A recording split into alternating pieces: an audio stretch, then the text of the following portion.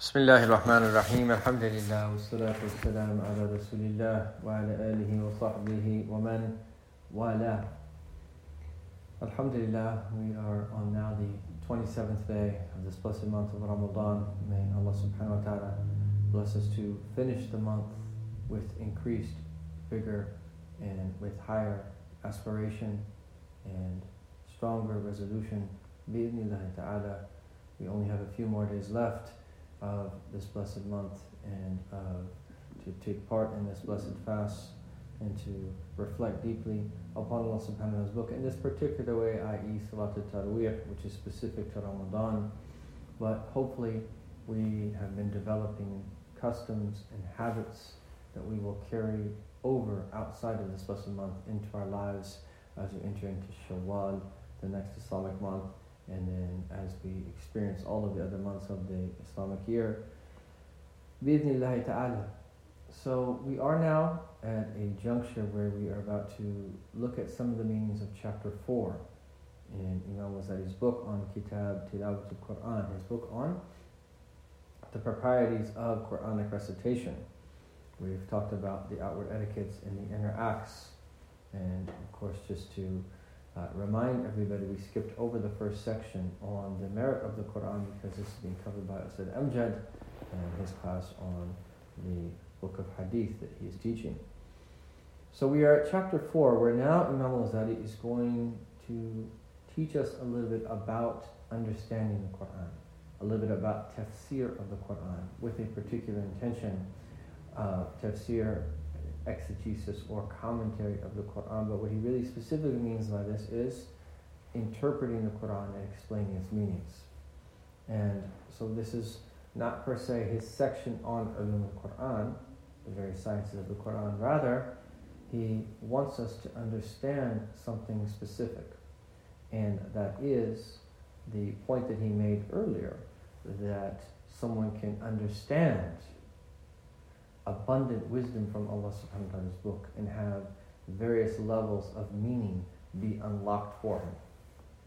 And so he wants to address this so that someone doesn't think that they have to restrict themselves only to the outward meaning, the literal interpretation of the verse, which is definitely important and definitely a part of it. But he wants to give us principles so that we can understand there are other meanings as well that can be drawn from Allah subhanahu wa ta'ala's book. So he says, and this is chapter 4, في فهم القرآن, regarding the understanding of the Quran wa tafsirihi, and its interpretation, بالرأي. And ra'i literally is an opinion. It doesn't just mean any old opinion. A true opinion is opinion based upon sound knowledge. Someone has a right to that opinion precisely because they have a requisite level of knowledge to have that particular opinion. And what he means here by a tafsir bil-ra'i, and this is as opposed to the tafsir that is ma'thur. There are meanings of the Quran that have been transmitted to us. Some of the meanings come directly from the Prophet ﷺ. Other meanings come to us by various companions of the Prophet ﷺ. And so what he means by tafsir al-ra'i is other possible meanings of the Quran that have not come to us through transmission. And so what he means by tafsir al-ra'i here is a scholarly interpretation based upon certain principles, extracting other meanings than the meanings that have come to us through transmission. And so he says, لَعَلَّكَ تَقُولُ, perhaps you might say, and what he means is after you've read what has preceded, عَظَّمْتَ الْأَمْرَ فِيمَا سَبَقَ فِي فَهْمِ الْأَسْرَارِ الْقُرْآنِ, you have magnified the matter in the preceding section regarding the understanding of the asrar, the secrets of the Quran. وَمَا يَنْكَشِفُ لِأَرْبَابِ الْقُلُوبِ, and that which is unveiled to those possessed of purified souls. لِأَرْبَابِ الْقُلُوبِ الزَّكِيَّةِ مِنْ مَعَانِيهِ, from the various meanings that come to their heart. فَكَيْفُ يُسْتَحَبُّ ذَلِكَ, so he's putting forth a question and he's going to respond to it. how could this be something that is recommended or good? وَقَدْ قَالَ صَلَى اللَّهُ عَلَيْهِ وسلم, when the Prophet ﷺ has said, مَنْ فَسَّرَ الْقُرْآنَ بِرَأْيِهِ فَلْيَتَبَوَّأْ مَقْعَدَهُ مِنَ النَّارِ. If anyone explains the Qur'an, interprets the Qur'an with their opinion, then let them take their seat in the fire. Now, this is a hadith of the Prophet ﷺ, and there are multiple narrations. The Imam al-Ghazali is going to eventually clarify to us, and I don't think we're going to get to that today, maybe in one of the future sessions, what his position is on how that hadith is understood. What did the Prophet ﷺ mean by this hadith, bi-ra'ihi, with his opinion? And definitely there are things that we can roll out. You can't just pick up a translation of the meanings of the Quran and just say, oh, I think it means this or that. And from here we have to be careful with some of the groups that get together to talk about the meanings of the Quran, and when there's not someone trained there to help guide the discussion, and for people just to say that, oh, I think that it means this, or I think that it means that. And oftentimes they're reading it in translation. This is a big mistake. And just as someone who knows a little bit of Arabic and is reading the Quran in Arabic and understanding some of its meanings, and then sees that the Quran be translated into English. And of course there's different translations, some are better than others.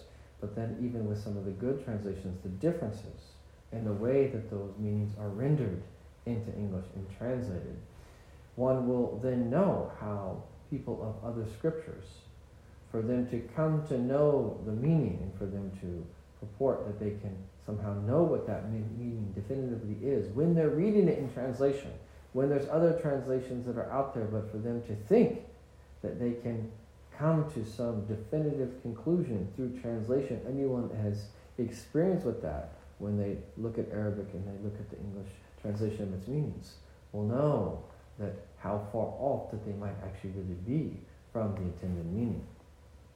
So, taking it back to what we were discussing here, that Imam al-Ghazali says, how, when the Prophet ﷺ said a hadith like this, do we understand that? وَعَنْ هذا شنع الأهل العلم بالظاهر التفسير على أهل التصرف من المفسرين المنسوبين للتصوف. And so, likewise, the Ahl al-Ilm al-Zahir, many of the scholars who have outward knowledge, have denounced the tafsir, the type of interpretation that comes from the mufassirin, i.e. the exegetes, the commentators on the Quran, especially from at-tasawwuf, if they have affiliations to the science of tasawwuf. في تأويل كلمات القرآن على خلاف ما نقل. So, interpreting Allah subhanahu wa ta'ala's book in a way that is different than what has been transmitted from, for instance, Ibn Abbas, وسائر المفسرين, and the other interpreters of the Quran and commentators from the early period. وذهبوا إلى أنه كفر. Some of them have even said that some of these interpretations are disbelief. And the reason that they say that is because it is changing the foundational meaning, and that going against the naqal, the transmitted meaning, and putting question to this, and that really that saying that this is something that is problematic. Now, I'm just presenting what Imam al-Ghazali is saying. This will become more and more clear how to understand this in a balanced fashion. And I want to get through this first part and just translate some of what's here in the book, and then we'll probably spend another session to understand this a little bit more clearly.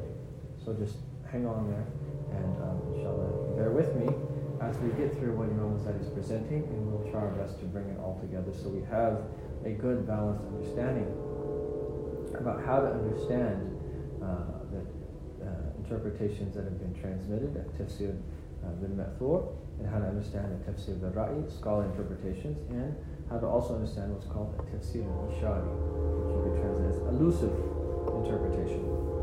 So, some of them have said that it's kufr because of the meaning conflicting potentially with the transmitted meaning, and that removing the meanings from their foundational meaning in the language.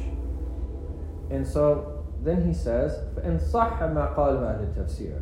If this is correct, what the people of tafsir have said, فَمَا مَعْنَى فَهْمُ الْقُرْآنِ سِوَى حِفْظِ تَفْسِيرِهِ. Then what is the meaning of understanding the Qur'an other than memorizing what interpretations have been transmitted? وَإِنْ لَمْ يَصِحَّ ذَلِكَ. If this is not correct, فَمَا مَعْنَى قَوْلِهِ صَلَّى اللَّهُ عَلَيْهِ وسلم. What is the meaning of the words of our Prophet صلى الله عليه وسلم? مَنْ فَسَّرَ الْقُرْآنَ بِرَأْيِهِ فَلْيَتَبَوَّأْ مَقْعَدَهُ مِنَ النَّارِ. Whoever interprets the Qur'an with his opinion, then let him take his place in the fire. So he's putting forth this question, how do we understand this? It seems like what the Prophet is saying, بِرَأْيِهِ, with his opinion here, is excluding this tafsir bil-ra'yi, these scholarly interpretations, and included in that, by extension, is the elusive interpretations. But if that's the case, then what he's saying is, when we talk about fahm of Qur'an, what you're really saying then is this: you have to memorize all of the interpretations. All you can do is memorize the interpretations that have been transmitted. So then he says, فَاعْلَمْ أَنَّ مَنْ زَعَمَ أَنْ لَا مَعْنَ لِلْقُرْآنِ إِلَّا مَا يُتَرْجِمُهُ ظَاهِرَ التَّفْسِيرِ. He says, no, that anyone who claims that there are no additional meanings to the Qur'an and its verses, save that which the literal interpretation indicates. فَهُوَ مُخْبِرٌ عَنْ حَدِّ نَفْسِهِ. This person who says this is actually saying they are telling you about and explaining to you, revealing the limits of their own self. وَهُوَ مُصِيبٌ فِي الْإِخْبَارِ عَنْ نَفْسِهِ. So he might be right in terms of what he's telling us about himself. وَلَكِنَّهُ مُخْطِئٌ فِي الْحُكْمِ بِرَدِّ الْخَلْقِ كَافَةً إِلَى دَرَجَتِهِ. But he's mistaken and wrong in his judgment, where he's saying that other people in creation, other scholars as well, are only at his same level. التي هي حده ومحطه. And this place where he is limited to and where he is stopped. بل الأخبار والآثار تدل على أن في معاني القرآن متسع لأرباب الفهم. So in various narrations, akhbar, transmissions, and athar, they indicate that there are an expansive amount of meanings of the Qur'an for those endowed with understanding. And so, for instance, he quotes, and this is narrated in the collection of Imam al-Nasa'i, the statement of Sayyidina Ali, which he had quoted earlier, إِلَّا أَن يُؤْتِيَ اللَّهُ عَبْدًا فَهْمًا فِي الْقُرْآنِ. When Sayyidina Ali was asked, is that if he was singled out with any type of knowledge other people were not given. And he responded in the negative, but then he said, and this is through his humility, save that one of us would be given an understanding in the Qur'an. And in this particular nation, except that for Allah Ta'ala to give one of his servants a special understanding in Allah Ta'ala's book. So, fahman fil Qur'an is that pointing in this statement to a special understanding that he'd been given in Allah Ta'ala's book. And this would make sense because Sayyidina Ali ibn Abi Talib was the most knowledgeable of all of the companions. And the Prophet Sallallahu Alaihi Wasallam was the city of knowledge, and Ali was its gate, is its gate. فَلَمْ يُكُنْ سِوَى التَّرْجَمَ الْمَنْقُولَ فَمَا ذَلِكَ الْفَهْمِ. And so that if it's not just the transmitted meanings that he's memorized, then what is that fahm? And this is, it seems in this statement of Sayyidina Ali, it's not referring to him just telling people what some of the transmitted meanings of tafsir, of interpretation, are. قال صلى الله عليه وسلم, and then he quotes a hadith, and there's multiple narrations that have slight variations. إن للقرآن ظهرا وبطنا وحدا, and you could say مطلعا or مطلعا. Indeed, that the Quran has, and we'll just offer a basic way to translate this, and we'll talk a little bit about its meanings. ظهرا وبطنا. The Quran has an outward element and an inward element. وحدا, a limit. وَمَطْلَعًا. You could say a rising point or a مُطَّلَعًا. There you translate it probably as something like vantage point. ويروى أيضا عن ابن مسعود. It's also narrated from Sayyidina Abdullah ibn Mas'ud موقوفا عليه, such that the chain of narration stops with him. وهو من علماء التفسير. And he's from the great scholars of Quranic interpretation. فما معنى الظهر والبطن والحد والمطلع. So what does it mean, this ظهر, this batan, this had, and this matla'?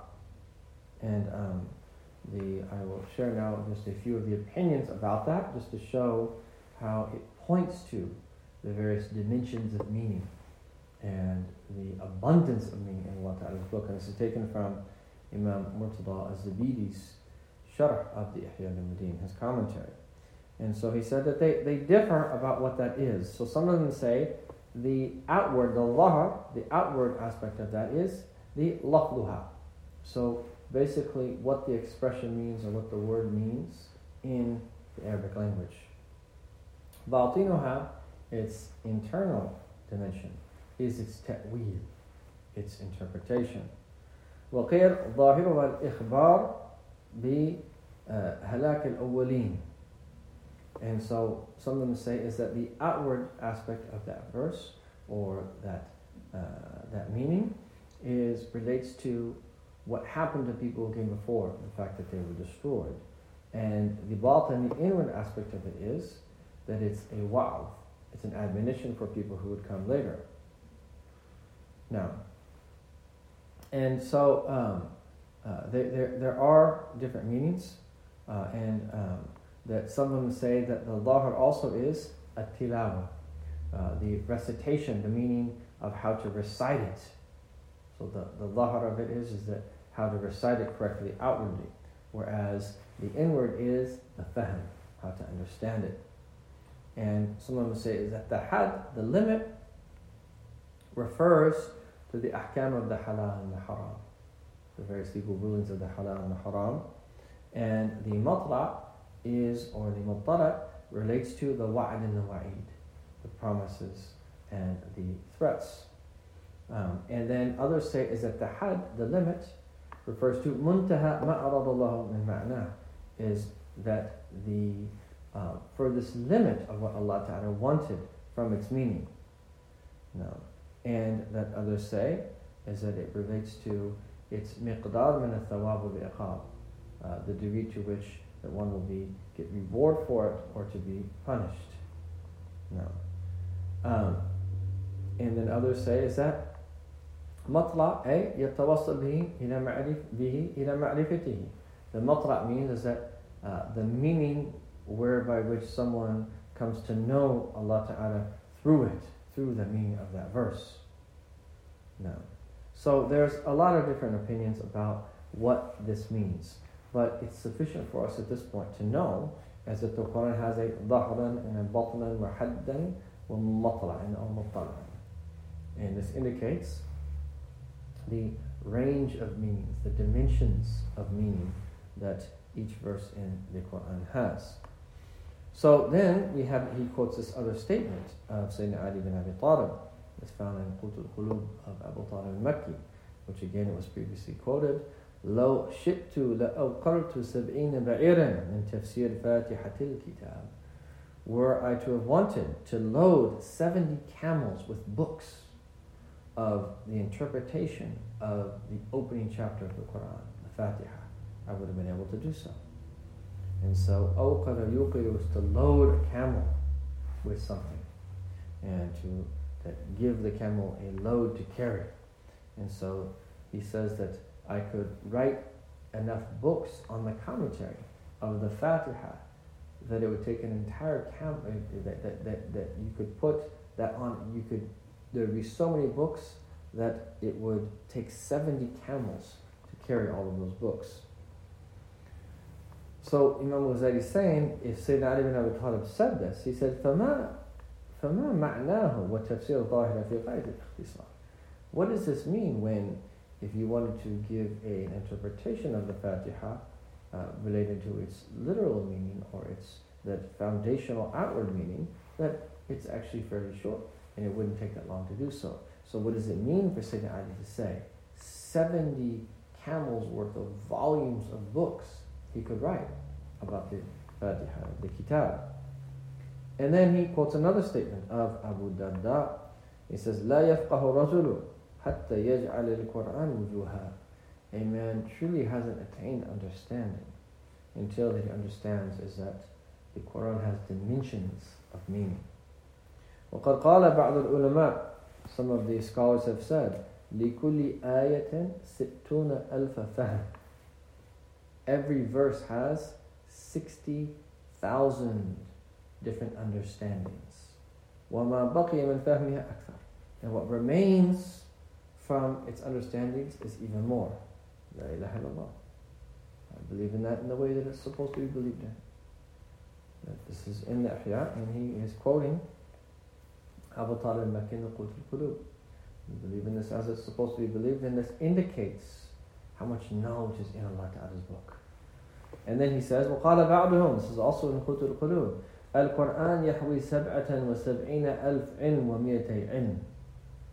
The Quran contains 77,200 different types of knowledge or sciences. إِذْ لِكُلِّ كَلِمَةٍ عِلْمٍ, because every kalima, every word, or perhaps that could be if you refer to a group of words, is knowledge. ثُمَّ يَتَضَاعَفْ ذَلِكَ أَرْبَعَةَ أَضْعَافٍ, and then that is multiplied 4 times over. إِذْ لِكُلِّ كَلِمَةٍ ظَاهِرٌ وَبَاطِنٌ وَحَدٌّ وَمَطْلَعٌ. So again, referring back to the hadith of our Prophet ﷺ, pointing to the various dimensions. And then he says, and when the Prophet ﷺ repeated Bismillahir Rahmanir Rahim 20 times, he said, لا يكون إلا لتدبره باطن معانيها. The Prophet would have only done that to reflect deeply upon and contemplate the inner meanings of Bismillahir Rahmanir Rahim. وإلا, he said, otherwise, فَتَرْجَمَتُهَا وَتَفْسِيرُهَا ظَاهِرٌ. The interpretation of that and the outward meaning of that is apparent. لَا يَحْتَاجْ مِثْلُهُ صَلَّى اللَّهُ عَلَيْهِ وسلم إلى التكرير. It wouldn't require the likes of our Prophet ﷺ to repeat it. So again, the fact that the Prophet ﷺ did this means he was swimming in the oceans of meaning. They were opening up to him as he was repeating it. Sallallahu alayhi wa sallam. And then again he quotes the statement of Ibn Mas'ud, Man arada ilm al-awwalin wal-akhirin. Whoever wants the knowledge of the ancients, those who came before, and who wants the knowledge of those who will come at later times. فَلْيُثَوِّلِ الْقُرْآنِ فَلْيُثَوِّرِ الْقُرْآنِ. And يُثَوِّرُ here would be translated as, let him study the Qur'an, reflect upon the Qur'an, and extract these meanings from Allah Ta'ala's book. وَذَلِكَ لَا يَحْصُلْ بِمُجَرِّدِ تَفْسِيرِهِ الظَّاهِرِ. He says this does not happen, i.e. one doing this, according to what Ibn Mas'ud is saying, by just focusing on the transmitted meanings and the most apparent meanings of Allah Ta'ala's book. There are other meanings that would have to be there that are unlocked to the heart to really understand what he's saying. So then he says, وَبِالْجُمْلَةِ, in general, فَالْعُلُومُ كُلُّهَا دَاخِلَةٌ فِي أَفْعَالِ اللَّهِ تَعَالَى وَصِفَاتِهِ. He said, all knowledge is contained in the acts of Allah Ta'ala and in His attributes. So, Imam Ghazali says this, and he says, is that existence, its reality is Allah in His actions. And Allah's existence is necessary existence. And then everything else in creation is His af'al, or His acts. And again, we are taught always to look at things from 2 perspectives. From the outward perspective, the standpoint of Sharia, and the inward perspective, the standpoint of reality. And what he's speaking about when he says that it's af'al of Allah, he's talking about its reality. And when we see it and we notice it, and that if something is not right, that wrong, we try to change, we try to remove. So this is very important now that we be balanced and always look at everything in creation from the standpoint of Sharia and from the standpoint of haqiqah, from the standpoint of the law, and from the standpoint of reality. And so he said, is that all ulum, all knowledge, all sciences, ultimately are contained in what he says in are included in the acts of Allah and His attributes. And if you think about everything in creation that someone can come to know, everything that everyone studies, ultimately from the standpoint of it being an act of Allah, i.e. Allah created those things, and were He not to create them, they wouldn't be in existence. So this makes a lot of sense. And he says, وَفِي الْقُرْآنِ شَرْحُ ذَاتِهِ وَفْعَالِهِ وَصِفَاتِهِ. And in the Qur'an is an explanation, a sharh of His that, of His essence, of His af'al, His acts, and His sifat, and His traits, subhanahu wa ta'ala. وَهَذِهِ الْعُلُومِ لَا نِهَايَةَ لَهَا. And these knowledges, this type of knowledge, these sciences are unending. They do not cease. وَفِي الْقُرْآنِ إِشَارَةٌ إِلَى مَجَامِعِهَا. And in the Qur'an, that we have indications of them. And so that there is so much that we can learn from Allah subhanahu wa ta'ala's book. And He introduces this topic in chapter 4 this way, so that we can be in awe of the Qur'an and everything that it contains. And this is one of the reasons why they say Al-Qur'an al-Kareem. Yes, it's a noble Qur'an, but the Qur'an is also Kareem. It's a generous Qur'an. And when you read it, and if you have proper adab, and you're in a state of purity, and you strive to think about the meanings, and you do your part to learn, the Qur'an gives. And it generously gives day in and day out, year after year, year after year. And what it gives is inexhaustible, and it will continue to give. It will continue to give, and what we receive from it is like those incessant waves on the seashore. It continues to give time and time again, and ultimately the meanings are inexhaustible. And may Allah Tabaraka wa Ta'ala open up the door for us to understand His book and to establish a connection that with it and increase our relationship with His book. Ya Arhamar Rahmin, and to give us tawfiq in these last days of this blessed month. Ya Arhamar Rahmin, to do what is most pleasing to Him subhanahu wa ta'ala in every single moment. Barakallahu feekum. Inshallah ta'ala, we will see you all again tomorrow. Assalamu alaikum wa rahmatullahi wa barakatuh.